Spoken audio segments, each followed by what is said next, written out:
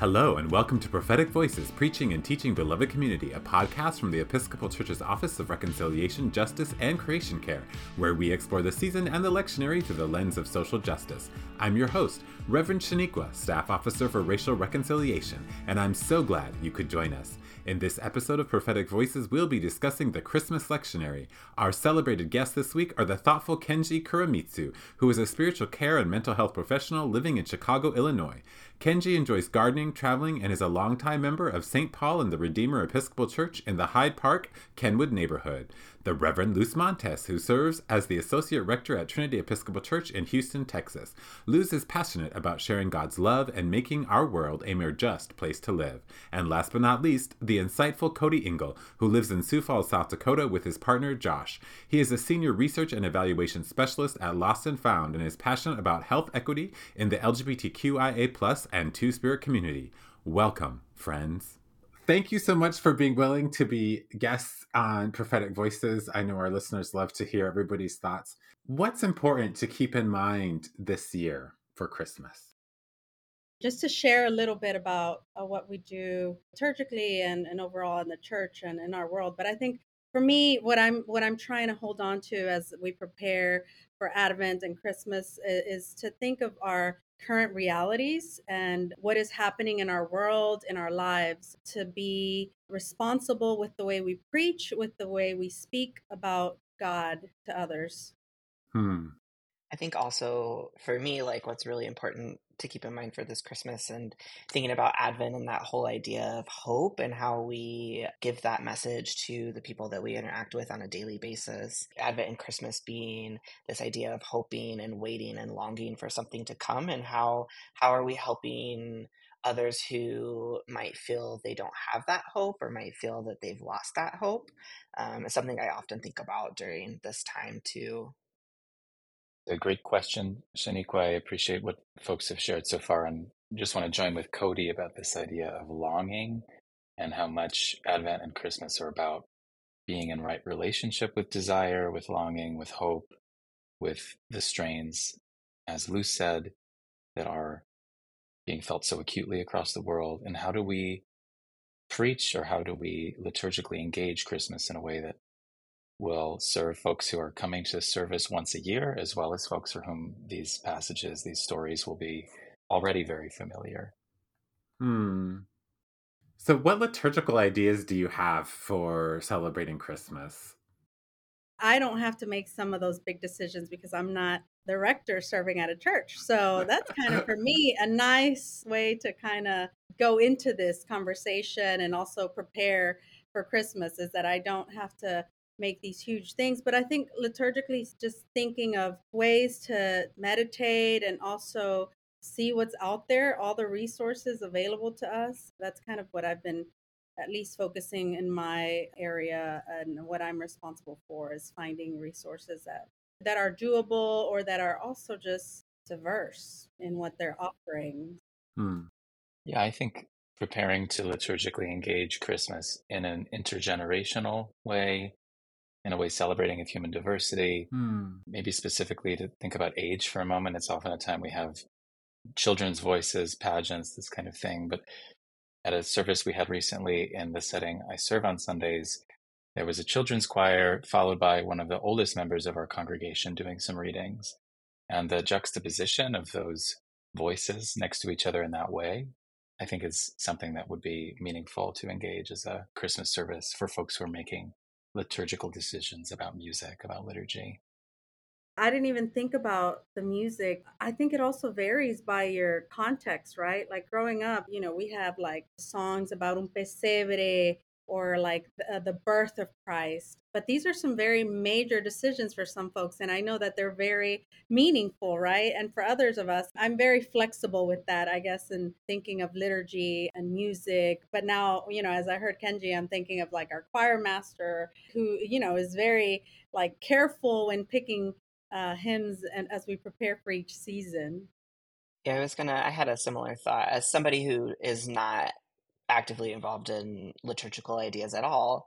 I think as somebody who maybe is attending, or like what I have attended in the past, is again that idea of the connection of things, how things flow into one another, overall story, is something that was really important to me, and was important to me as I was attending liturgical services or other services. Some folks do like maybe they have their quote unquote midnight mass. Let's say it's at 10 p.m. They do like a sing along from 9:30 to 10, as they just play Christmas music and everybody sings along. I always like to give something out, when you have a celebration like that. And so, especially for new folks, so one year we did like Christmas cookies. So, as you know, everybody leaves and they shake your hand or whatever. We have like a plate of cookies people can take some, or candy canes. The Indian church that I serve, they have actually Santa comes and brings like little gift bags for the kids, complete with like his eyebrows being white because he puts toothpaste on his eyebrow. Like, it's the whole thing. And I remember bringing a guest last year who was Latino, and he was like, Papa Noel, Papa Noel. He got so excited. And this is like a 35-year-old man wanting to take pictures with Santa after church. So thinking about maybe giving something away, and maybe it has some sort of thing to get folks connected to come back sometime. Let's talk a little bit about Isaiah. This passage, it offers hope, especially it says, those who have been walking in darkness. How have we been walking in darkness, or what darkness have we been walking in? Just to roll the clock back, thinking about when this passage was written, without electricity, relying on the light of the moon, shrouded when there were clouds, or when the moon was feeling shy in its cycles, the darkness must have felt, in a literal sense, just so overwhelming of nighttime and nightfall. You'd hear strange animal noises, other things that you weren't sure if they were human or animal or something in between. And so just the image of walking through that, maybe with a torch in hand or a candle, but the depth of it, the totality of it, how smothering it can feel. I think there's so much that preachers can play with in that, and in the circumstances that folks are navigating through in their lives today, where we have electricity, we even pollute the night and the night sky with how much light we shed. But so many of us, so many of the folks that we serve, are familiar with what it feels like to be surrounded by a crushing pressure, or to not be able to have a clear sense of movement or next steps. So that's one image that comes to mind around this text for me. I think similarly, the idea, everything that you talked about, Kenji, and also how isolating that darkness probably could feel to people who were left in that idea of complete darkness with no light. Or I think sometimes, especially around holidays like Christmas, how isolation can play such a huge factor into people's lives, into our lives as well, especially considering the people that we might surround ourselves with, or the family that we might have. And so I think mixed in with that idea of walking in the darkness is also that idea of walking in isolation, and how can we as a community come together to help ensure that people don't feel that isolation. Yeah, I feel like when I was, just reading it, thinking about who's been walking in the darkness, I think what comes to mind is everyone, right? Like all of us. I think as preachers or pastors or priests or church leaders, whatever, lay and ordained ministers, there's this sense of an expectation of what Advent should look like, and how you should prepare, and who has the best resources, or who has, what offerings do you have, and then it makes me wonder too how isolating that is as a professional, but also bringing it down to the level of even families dealing with a lot of loss right now. Our country, our world, thinking of all the loss of life in different parts of the world right now, and how there's so much darkness, right? In the midst of all this brightness that we want to think is bright, but what's at the root is so much darkness for people right now. Luz, I just want to follow up on that if I can. The darkness, I spoke about electricity, using the royal we, but of course that's not even in every part of the world. And thinking about what's happening in Gaza right now, the stories of ambulance drivers not having electricity, internet phones, following the light from explosions to try to find folks who needed medical treatment, that the great light and the darkness that's enveloping, there's so many pain and pressure points in the world right now around that. So just joining with you there.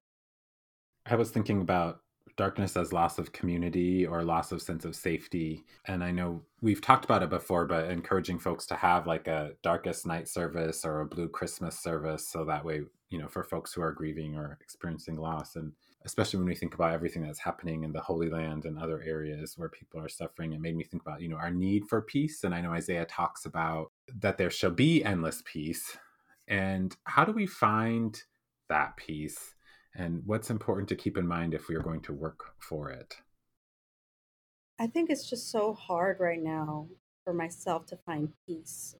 The moments of peace for me are currently, I'm a first time mom and I have a little toddler. She'll be turning 2 in January. And Sophia is really my place of finding peace, of finding joy. I have felt recently where all this darkness, all the things that are hurtful coming up more than before. And I've noticed that even as I prepare for any everyday activities, right? I think since COVID, there's been a shift for me of how I experience life. It's like very long term. Like sitting with the pain and sitting with the news of everything happening and all those who are losing lives right now, right? I'm trying really hard to be intentional about finding peace and finding joy this season. For me, this text still is an unfulfilled promise, I think, for us, right? The yoke of the oppressor, the end of war, these are dreams that we have not yet dreamed into full being as humankind. Joining even with some Jewish interpretations of this text that still hold the anticipation of longing for its fulfillment for those who hold to a messianic understanding of this text in the Jewish tradition, that there is not yet peace in our world. And I wonder if what you're speaking to as well, Luz, is despite that, how do we configure our own relationship to the chaos in the world, in our own households or hearts or communities, in such a way that we can still be present, be connected? We might have a privilege of deciding how much proximity we want to have or not to these images or stories. And I think these are questions to engage in community and with ritual and with rhythm. And those are things that the liturgy can provide. Similarly with what Luz said too about the intentionality of it.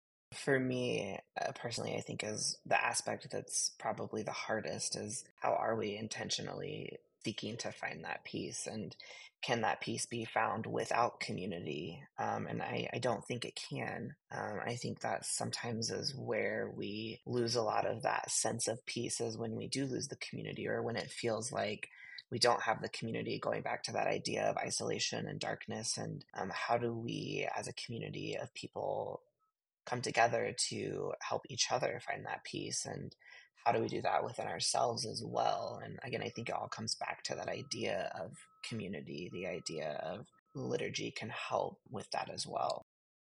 Cody, that kind of reminded me of the Lakota word. One of the word we use for peace is Wo Lakota, which is when all things are in right relationship with ourselves, with creation, with each other, with the creator. I think that sort of maybe could be peace. And I know one of our guests in the past seasons has talked about, like, we don't want cheap peace, right? Cheap peace is when everything is peaceful, but only because there's force involved or fear or whatever that could, like when we think of peacekeepers, that's the cheap peace. So what yoke or what bar across your shoulders or what rod of the oppressor do you wish God would break for you? And that could be individually or plural you, or could be us if you want to think of it that way too. Something that I'm thinking about right now is just I don't know if it's a rod, but it's definitely the commercialism that comes with this season that I wish would be broken. And I know I'm guilty of going out on Black Friday too in the past. So I feel like I need to I need to own that, but I wish there was a way to break that. I'm thinking about a couple of things. Just following up on your comment about peace, this quote from Bonhoeffer that security is the opposite of peace. That peace requires a dismantling of policing, of securitizing, of the TSA kind of feeling where there's a subjection to scrutiny that we eye one another with, as often happens after violent events or scary things in the world. The story you told about your friend being very excited about Papa Noel, Santa Claus at the church too, I think reflects just how much blending there is right now, and maybe for quite a while, actually, in the church and with Christmas as a holiday and passages like these. So, just providing some warm touch points for folks to be able to enter into these stories from whatever entry points they may have, having a background scripturally or culturally that may or may not be what we're expecting them to have. One of the bars or yoke that I think of is the hesitancy that I have stepping into spaces like this with other people who are involved in religion or whatever it might be, and coming from a sense of having a traumatic experience with that. And I think during this season, for people like myself who have had those experiences and almost have had to separate who we are authentically from what passages are saying or what the season stands for, I wish that that was something that could be unburdened from not only myself, but from many other people in my community. And how I wish that we could step into these spaces without fear, and without the idea of not belonging. And also expectations, right? Like for me, expectations as a clergy person, expectations as a mom, expectations as a spouse, like expectations as a daughter, as during this season, and shifting that for me to try to see what that would look like if I were to let go of those expectations, right? That it's so easy to name, yet so hard to actually practice and to let go and to step into conversations that are life-giving and and opening up to those opportunities, because sometimes we were limited, right? Or I feel limited with expectations. The rod of the oppressor that I hear each of you talking about, I can relate with as well. It's the inner rod that a little version of me is wielding inside my head that says, you need to do more. You have to produce. This has to be productive. Even now, I have 3 Bible commentaries open on the desk here, instead of just trusting that Spirit will draw out some conversation with peers that I've prepared. And I imagine a lot of ministry or social service or teaching or other professionals in these ways have a version of that, and something I can very much connect with in what you all shared. That rod of sort of that always have to be done, the grind culture, all of that type of thing that happens. Yeah, it's sinister. I was thinking, Cody, about what you said about folks who've experienced church trauma and how many times that happens, right? I almost think on the Sunday before Christmas or even maybe before Advent, part of the preaching should be like, hey, when someone sits in quote unquote your pew, let it go. We're trying to be welcoming to people. Or when somebody comes, like maybe we need to put signs on the door that say this is a safe place for LGBTQIA2S people, as long as it is, right? Only say that if it is. Or this is a safe place for folks of color. Our Indian church in Rapid City was started because my grandpa came on Christmas Eve and was told he couldn't sit down and had to go stand in the back because he was brown. And so he left and started a church that was a safe space for brown people. Last question about Isaiah. He ends by saying, the zeal of the Lord of hosts will do this. What do you think is the zeal of the Lord? I think for me, oftentimes I associate the word zeal with something very negative.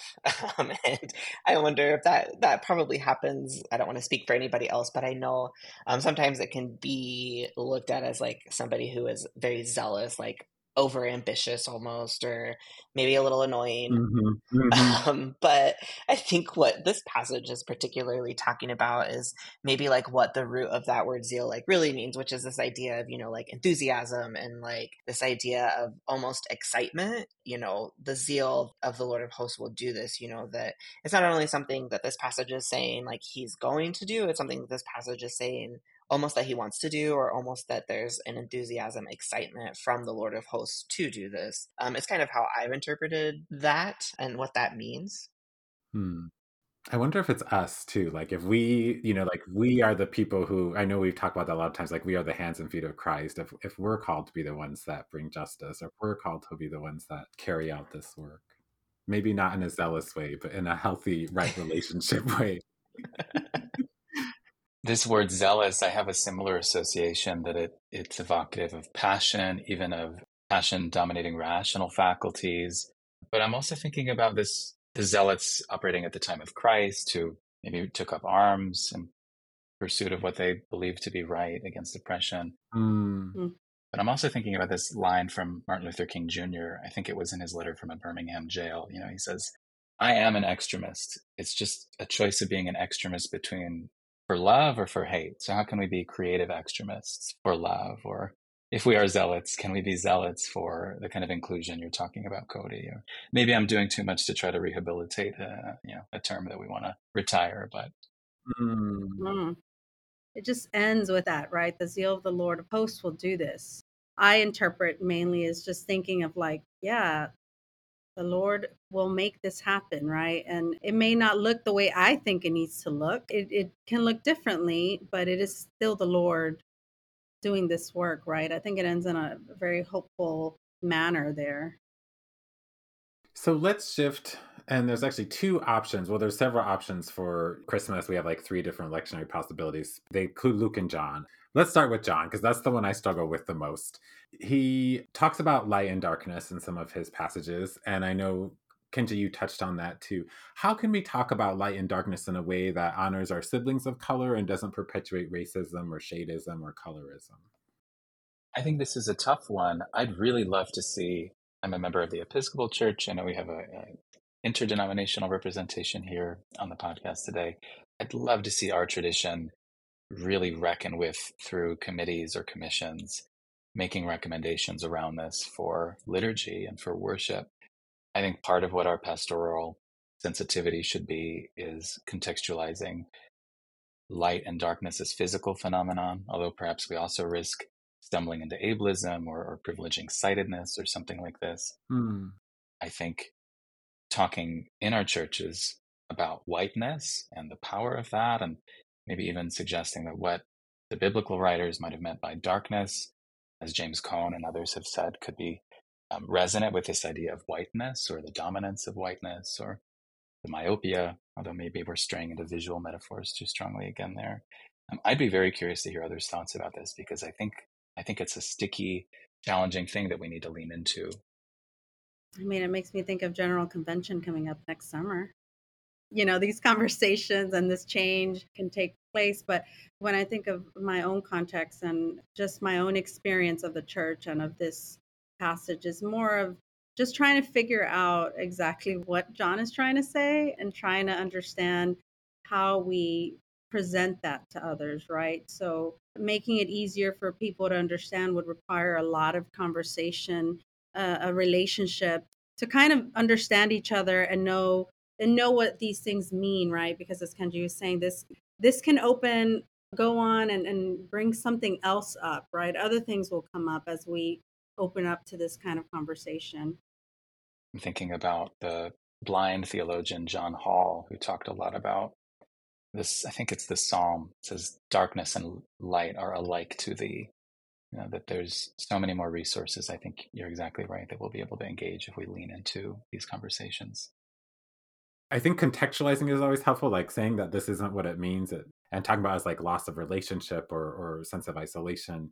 And then I also think about darkness as a time of like healing or being in the womb, or all of those pieces. We do sweat lodge in the dark. That's a very healing and rejuvenating time. But then also thinking about what light is. John talks about that life was the light of all people. In that sense, I think of light as a time of growth, right? It's transformation or a time of change, and thinking about it. Growing up, in my experience of the church or of scripture is that's it. And now, of course, I'm at a place now as an adult where I can sit and wrestle with scripture and what it really means, right? But growing up, that was not my experience. My experience was, yeah, the light shines in the darkness, and the darkness did not overcome it. And it's in this negative concept of darkness, right? I think it's been now, as I've gotten older, as I've had these conversations, I've been able to wrestle with what they mean to me now, or what God is saying to the people. I always struggle with John. He's definitely not my favorite gospel, because I feel like he's just I have to remember that he's kind of like poetic and a little chaotic. What advice do you have for making this passage more digestible for your congregation? I'm amused by your John allergy, because I find the text poetic and very that right brain, compared to the Lucan kind of account. Yeah. the use of logos and playing with this thing that people thought they knew, like Christmas. We think we know the story of it, and then breaking it open in new ways. I think the most powerful example I heard of a preacher working with this text was in a panel about gun violence that Willie Jennings was on in my hometown of Chicago, a city that sees a fair amount of gun violence. Mm-hmm. And he was critiquing the American fetishization of guns and gun culture. And he said, in the beginning was the weapon, and the weapon was with God, and the weapon was God. And he went on in this way. And for all of us there, I don't think just me, he broke open this passage in a way that helped me understand what I think John was trying to do for John's audience, or the author of John, I should say, at that time. I don't have a congregation, nor will I be trying to make this digestible to probably anybody else. But I think for me, like, going back to that idea of contextualization is always super helpful. Especially whenever there's like a passage like this that is kind of filled with so many metaphors and so much back and forth, it was the word, and the word was with God, and the word, what does all of that mean exactly? And so I think going through those passages is really that, first of all, the contextualization, as well as kind of like breaking it down piece by piece. I think going through the whole thing at once is kind of a lot sometimes. So even breaking it down into different pieces or different sections, even within that one passage, is usually really helpful for me. Yeah, Shaniqua, I'm kind of like you. As I'm reading it, yeah, it's so poetic, and I'm like, yeah, you're playing with the words, but you're also playing with my feelings here. You're leaving me a little more confused than when I started, right? It just comes up a lot for me, especially because as English as a second language for me in Spanish, it's so different, right? When I read it the first time in English and then it's read in Spanish, I'm like, oh, that's what that meant. All of the cognates, all of the these words just kind of get mixed. And when I'm doing the first read of it, and if I'm doing it in English, all of the things come up, right? All of the things I don't know, I don't understand, it confuses me. So the way he plays with the words does sometimes get to me. As I hear it, and to have a conversation with someone or to make it easier for a congregation, regardless, is speaking to what's presented, right? I think that the whole story is in this passage too. The story of pain, of death, and rejection, but also full of grace and truth. And I think there's just a way to say this is a story, and we sit with it, and it's told in different ways. And that's the beauty of it, that we get to think about it, and we get to talk about it, and agree or disagree with the text.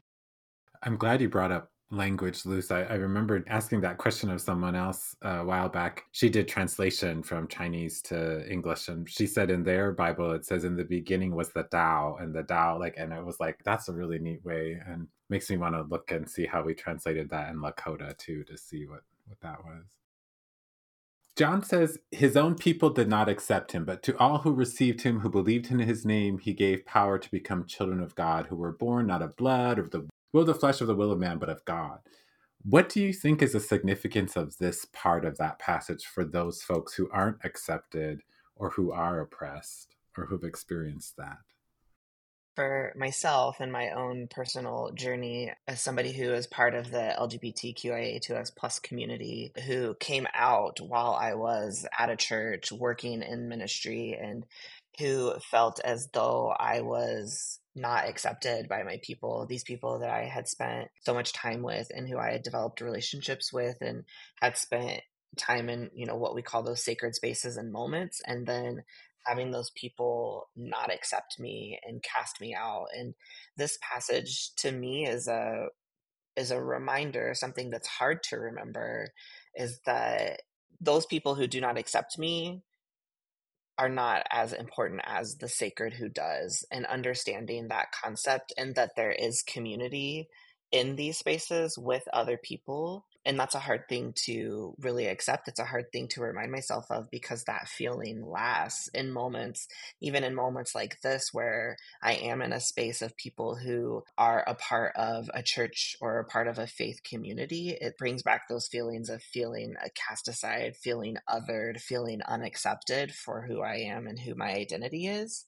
And I think what John is saying here and what this passage is helpful for those of us who felt like we have not been accepted or we have been cast aside, is remembering that there's still space in the sacred to feel as though we are of the sacred or of God.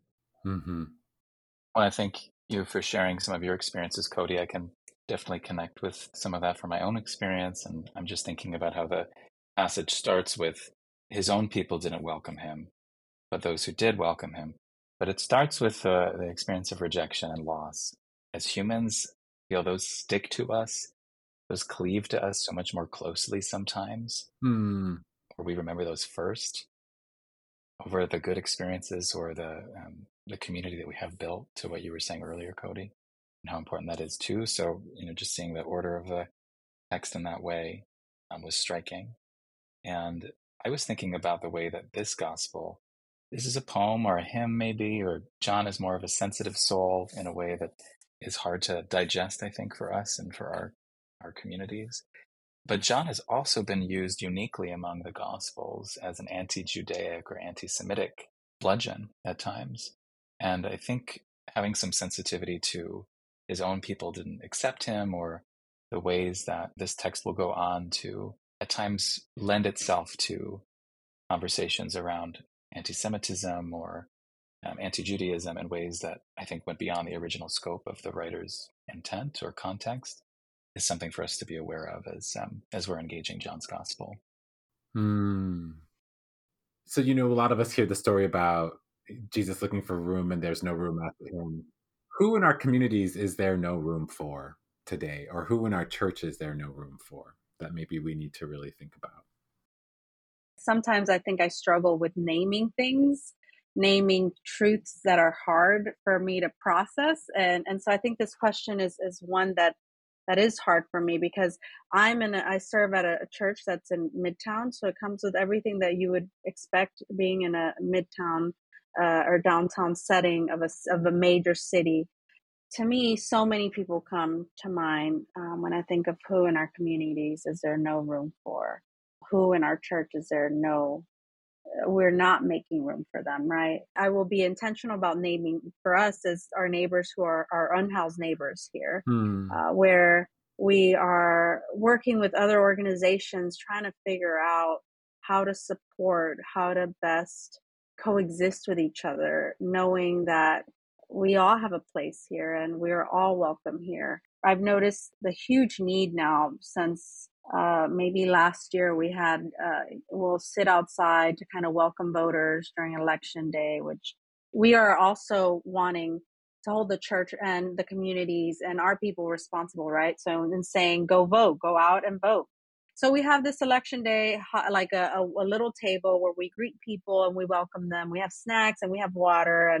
And what I've noticed from a year ago to this year was the different conversations that I was having with those who stopped by. Yes, there were some voters, but really it was mainly our unhoused neighbors who got a snack and we got to talk and have a conversation. But that started another conversation with the vicar of Lord of the Streets, which is a church in our diocese that serves our unhoused neighbors. And so talking to him and just speaking about the current realities of the different shelters and the different emails that he's getting and the different feedback about how unpleasant it is for some folk to see and to witness the people that are around our neighborhood, and realizing that, we've called different shelters and we've called different places and they're all full. Like there's no place. So what do you do? What do you say to our unhoused neighbors? And so I think that that's really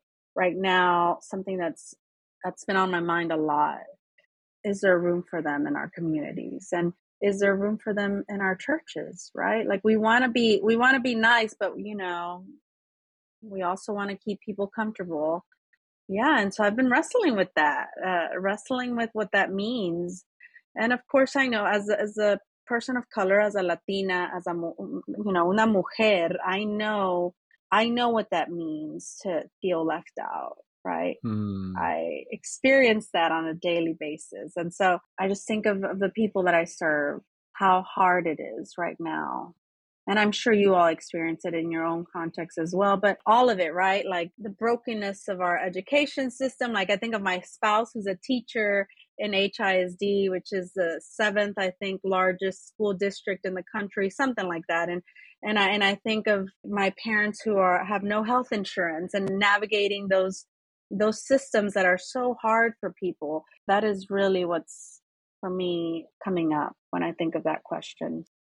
I again think of my community, the LGBTQIA2S plus community, and sometimes it feels like there is no room at the church for us. I think particularly thinking about my trans friends and family who feel even more as though they are othered. And I think that especially in the community that I'm a part of, that it feels as though it doesn't seem like there is room for them. It doesn't seem like there is room for them as people, as humanity, particularly when looking at the church as well. And so I wonder too, like, especially during this time as we talk about Christmas and Advent, like those who do want to engage in that community in the sacred space and with God and fellow people, how are they finding that in communities where it's really difficult for them to have that access? One of my favorite poems is by W.H. Auden, who has a relationship with my tradition, the Episcopal Church, and our prayer book, and the Psalter, or the collection of Psalms. And his poem, Musée des Beaux-Arts, which is a reflection on human suffering, has this line that says, "How everything turns away quite leisurely from the disaster. All the systems of the world and life keep churning and just kind of look away from the crisis or the disaster that's happening." So I'm imagining this when Mary and Joseph in the story are told that there's no room for them at the inn. We're facing a crisis of housing for refugee, for migrant populations in Chicago. Similar to the governor in the text from Luke, we have Governor Abbott, who's declaring, everyone needs to go to this place. I'm going to put vulnerable people on buses, on planes. I don't care what happens to you. I don't care if there's a place for you to stay when you show up and knock there. And the innkeeper in the story, or the social services or systems for housing and the places that folks are seeking care, they're all following the law. They're all, they're not breaking anything, but as a result of these evil and these unjust political decisions, people are put into circumstances of tremendous vulnerability, having to give birth in a stable, having to sleep on a police station floor, as is the case here in Chicago for so many of the new residents to our city. From the Japanese American experience, there's historic resonances our communities have to being housed in horse stables or the horse tracks during the incarceration period or experience. Just circling back to the text for a moment, I had a seminary professor, Jorg Rieger. He's at Vanderbilt now. But he used to say he loved this passage because where did God send the heavenly chorus of angels? Not to the imperial senate of Rome, not to Congress, not to the halls of power, but to a field of shepherds and of people tending sheep, people of disreputable reputation in those times. And one of the commentators on this text I read for today asked, were the sheep afraid of the angels too? What did the sheep think as they saw the angels come there? And I thought, what a great question, and what a great reflection of God's concern for the least of the least of the least. As you were talking, Luce, your idea about there's no room for conversation, and I feel like our churches seem to be so polarized about, like they're either a very liberal church or very conservative church, and and I feel like if we had more room for conversation, maybe we could find more middle ground, but folks just kind of go to the pole that they align with and don't always have that. Kenji, let's run with this thought about the shepherds, and why do you think Luke tells the story of the shepherds? And then the second part of the question is kind of like, who are the shepherds of today? The shepherds represent a lot of different things potentially for us today. I spoke to the reputation that folks in this profession may have had in those times as potentially criminal or scandalous or just being kind of a quote, dangerous element. We might connect the shepherds with folks who are experiencing prejudice or discrimination today, with agricultural workers who don't have healthcare, housing, security, who, as Jesus said of himself, lay their heads down to rest wherever they need to, without shelter, without ability, having to travel extensively. Shepherds might be folks who are outside of the folds of the kind of resources and privilege that folks who don't have to be standing in the fields have access to. Sometimes it's just those people we don't expect to show up in the ways that they do. You know, shepherds living in the field, keeping watch by night. They may not have felt capable or ready yet. Here is their major role, right, in the story. I was thinking about the unhoused folks. They're kind of on the outside, right, on the periphery. We often think of them as being unclean or whatever, all the same ideas that maybe came with the shepherds. And I know here in Sioux Falls, there's a lot of people complain about the native folks, and a lot of the unhoused folks are native folks in downtown. And I remember being asked by, I won't say who, but one of our people in city government that was like, what can we do about the Indian problem? And I was like, that was just how it was phrased. I was like, wow, knowing that I'm an Indian person and he asked me that question. Let me jump into, Shaniqua, if I can, this association of people of color with not being human or being animals or being subhuman. We've heard this rhetoric in the Israel's war on civilians right now. We've heard this in histories of people of color in the U.S. And the shepherds have an association to animals. They smell of them. They work with them. They lift them with care. When do sheep have hooves? I don't know. Hooves get stuck between two rocks, and that they're sent to a place where Jesus is born amidst animals. Breaking apart this distinction of human and non-human is powerful, I think. So where have you encountered the sacred, or where have you, like the shepherds, received a sign and had it confirmed?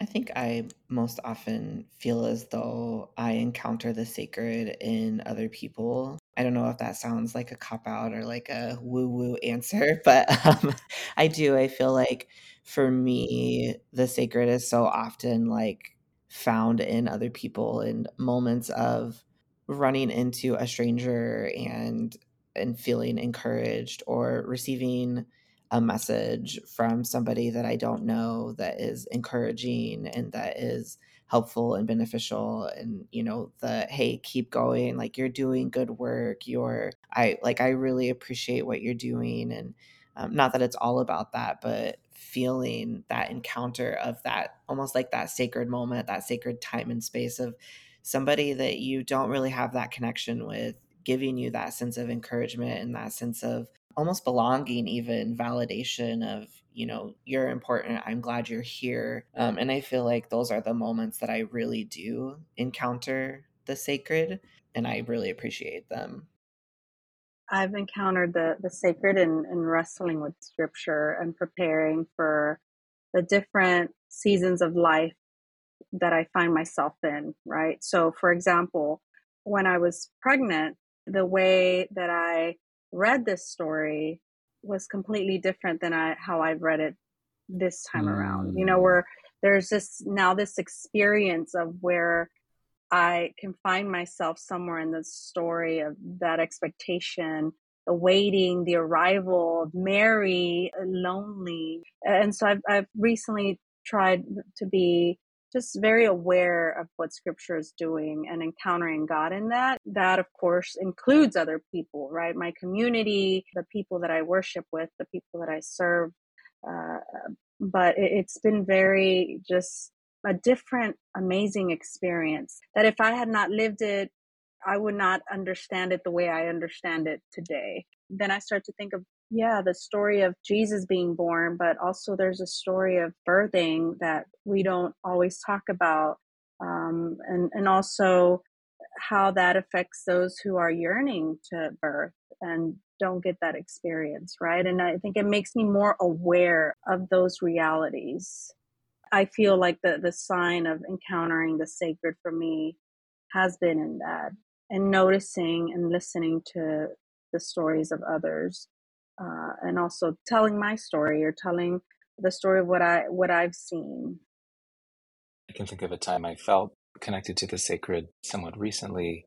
The setting where I serve has a large organ, and every week our organist plays, and there's an event called Tea and Pipes that's hosted for free for community members. And some of the staff and a lot of the students we serve and others will come to sit and listen to this huge old machine, this instrument, this organ, feels like a living organ, tremble and quake and play music. And we're not talking with each other usually. Sometimes there'll be like conversation after, but just having that time for the music to wash over us and for us to kind of dream through while awake the parts of our days that have been hard to digest, or similar to the Ignatian practice of the examen or things like this, feeling your whole body tremble with the power of a sound from that instrument. I would call it a sacred experience.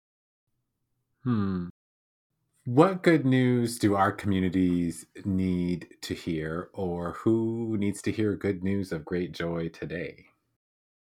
I think the image for me that comes up from this gospel is, but the angel said to them, do not be afraid. And I think that we're in a place where a lot of the emotions, a lot of the feelings that come up for people are very driven by fear. And it's easy for us to say, don't be afraid and it's okay. But I think hearing it over and over can be good news for people. Sometimes we don't want to use scripture so much for whatever reason. We don't incorporate it into our daily conversations. But I feel like if we shared that with people, I think people would start to believe it, to live into that, right? Our communities really just need to hear that there is good news. Going back to our conversation earlier, I think one of those places of good news is that there is room for them. There is a space for them. They have a place. They are welcome. They are loved. They are cherished, and they're part of however we want to phrase it, but they are part of that, the sacredness of those sacred spaces. And I think a lot of our communities really need to hear that and need to understand that. And I think of all of the communities we've talked about and how a lot of communities just need that reassurance. And also, I think the good news of, that there is meaning in your life and who you are as a person. A little bit of what this passage resonates in that is, saying to those shepherds who the angels coming to them and saying, I have good news for you. And you're the people of all the people that we could tell this to, you're the people that we're going to tell it to. Some of our communities need to be reassured of that as well.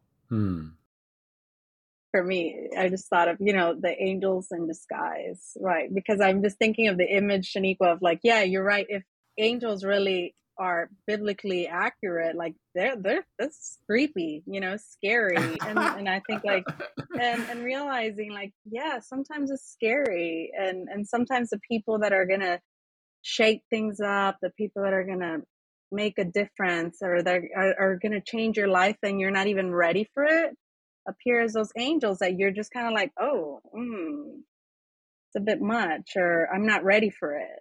So I don't know, that image just kind of came up as Cody was speaking too about that. I was thinking about the good news would be that we all are made and reflect the image of God, right? And so I always say, when you look into somebody else's eyes, even if you look in the mirror, you're seeing an image of God, whatever that might be, which means, God is black and white and brown and tan and gay and straight and bi and pan and, all the different, I didn't mean that to rhyme, but all the different things, right? And I know maybe some people would think of this as heresy, but that means God is abled and God is disabled also. And God is tall and short and fat and skinny and, all the different things, thinking about all of those pieces, right? What tips do you have for preaching this text or this lectionary or preaching Christmas period? Kenji, you made me think about what would it be like to preach from the sheep's perspective? Like preach as like the gathered community of sheep. What I wonder, I would love to hear that sermon. Or maybe preach, I've heard sermons preached from the shepherd's perspective, and then Luz, what about from Mary's perspective? I'm sure it's been done before, but really thinking about, what that might be like and the birth pangs and all the mess, whatever, and joy that comes with all of that. Like, I'm afraid to answer though, because Kenji over there with his 5 commentaries on the side, I don't know. It was 3, now it's 1. 3.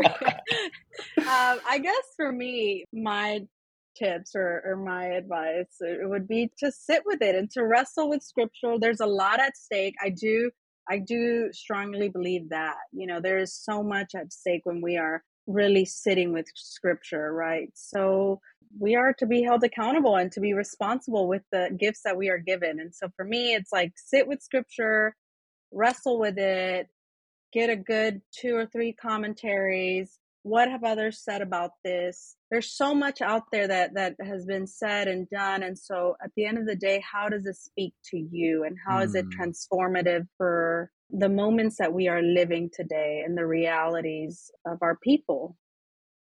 I'm moved in the text by the naming of political leaders and the decisions they're making and shading the impact those are having on real people.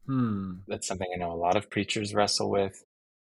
From my hometown of Chicago, do we preach openly about Rahm Emanuel, now ambassador to Japan, and his cover-up of the murder of Laquan McDonald? Do we, in the 2016 or 2020 elections, we're coming up to an election year, how do we wrestle with the political and not cheaply engage with it? But I think this text provides some texture for us to engage with as we're engaging the text, as we're thinking about how to preach it. I loved your question, Shaniqua, about the sheep. What were they feeling? What did they think? They're so cold, vulnerable, and afraid. And what a scandal that the incarnation in Jesus in the process of childbearing and childbirth is that God was subjected to that same frailty. I love Luz's suggestions for seeing what others have made of the text, looking at your own community, preparing, and letting yourself off the hook for having to be the most brilliant voice or person or to say something completely new, and leaning on community wisdom tradition. Oh, amen. I think that both of those suggestions are great. I really just like that idea. I really liked, Kenji, your idea of the kind of that political statement that's made, and how do we church communities engage in that process, especially when policies are taking away the rights of people or oppressing people, creating even stronger barriers for accessibility. What is the church's ultimate responsibility? And, as we think about the whole idea of Christmas and kind of what that idea meant to, the people of that time, how do we reflect that now into our current time? What are the things that we're waiting for, hoping for? What are those oppressions that are with us that we are waiting to see and hear that those are gone and that something has come, something has been born that has removed that oppression as well? Thank you so much for being willing to be guests on the podcast. I appreciate you sharing your stories and your wisdom and your ideas. I'm filled with gratitude. Thank you. If you want to learn more about Beloved Community, visit episcopalchurch.org/beloved-community. Thanks to our guests, Kenji, Luz, and Cody. Thanks also to our production team, especially Chris and Asma. If you experienced good news of great joy today, please rate, review, and of course, share our podcast. That's all for this season of Prophetic Voices, but join us in 2024 for our Ash Wednesday and Holy Week season. Until next time, let your light shine.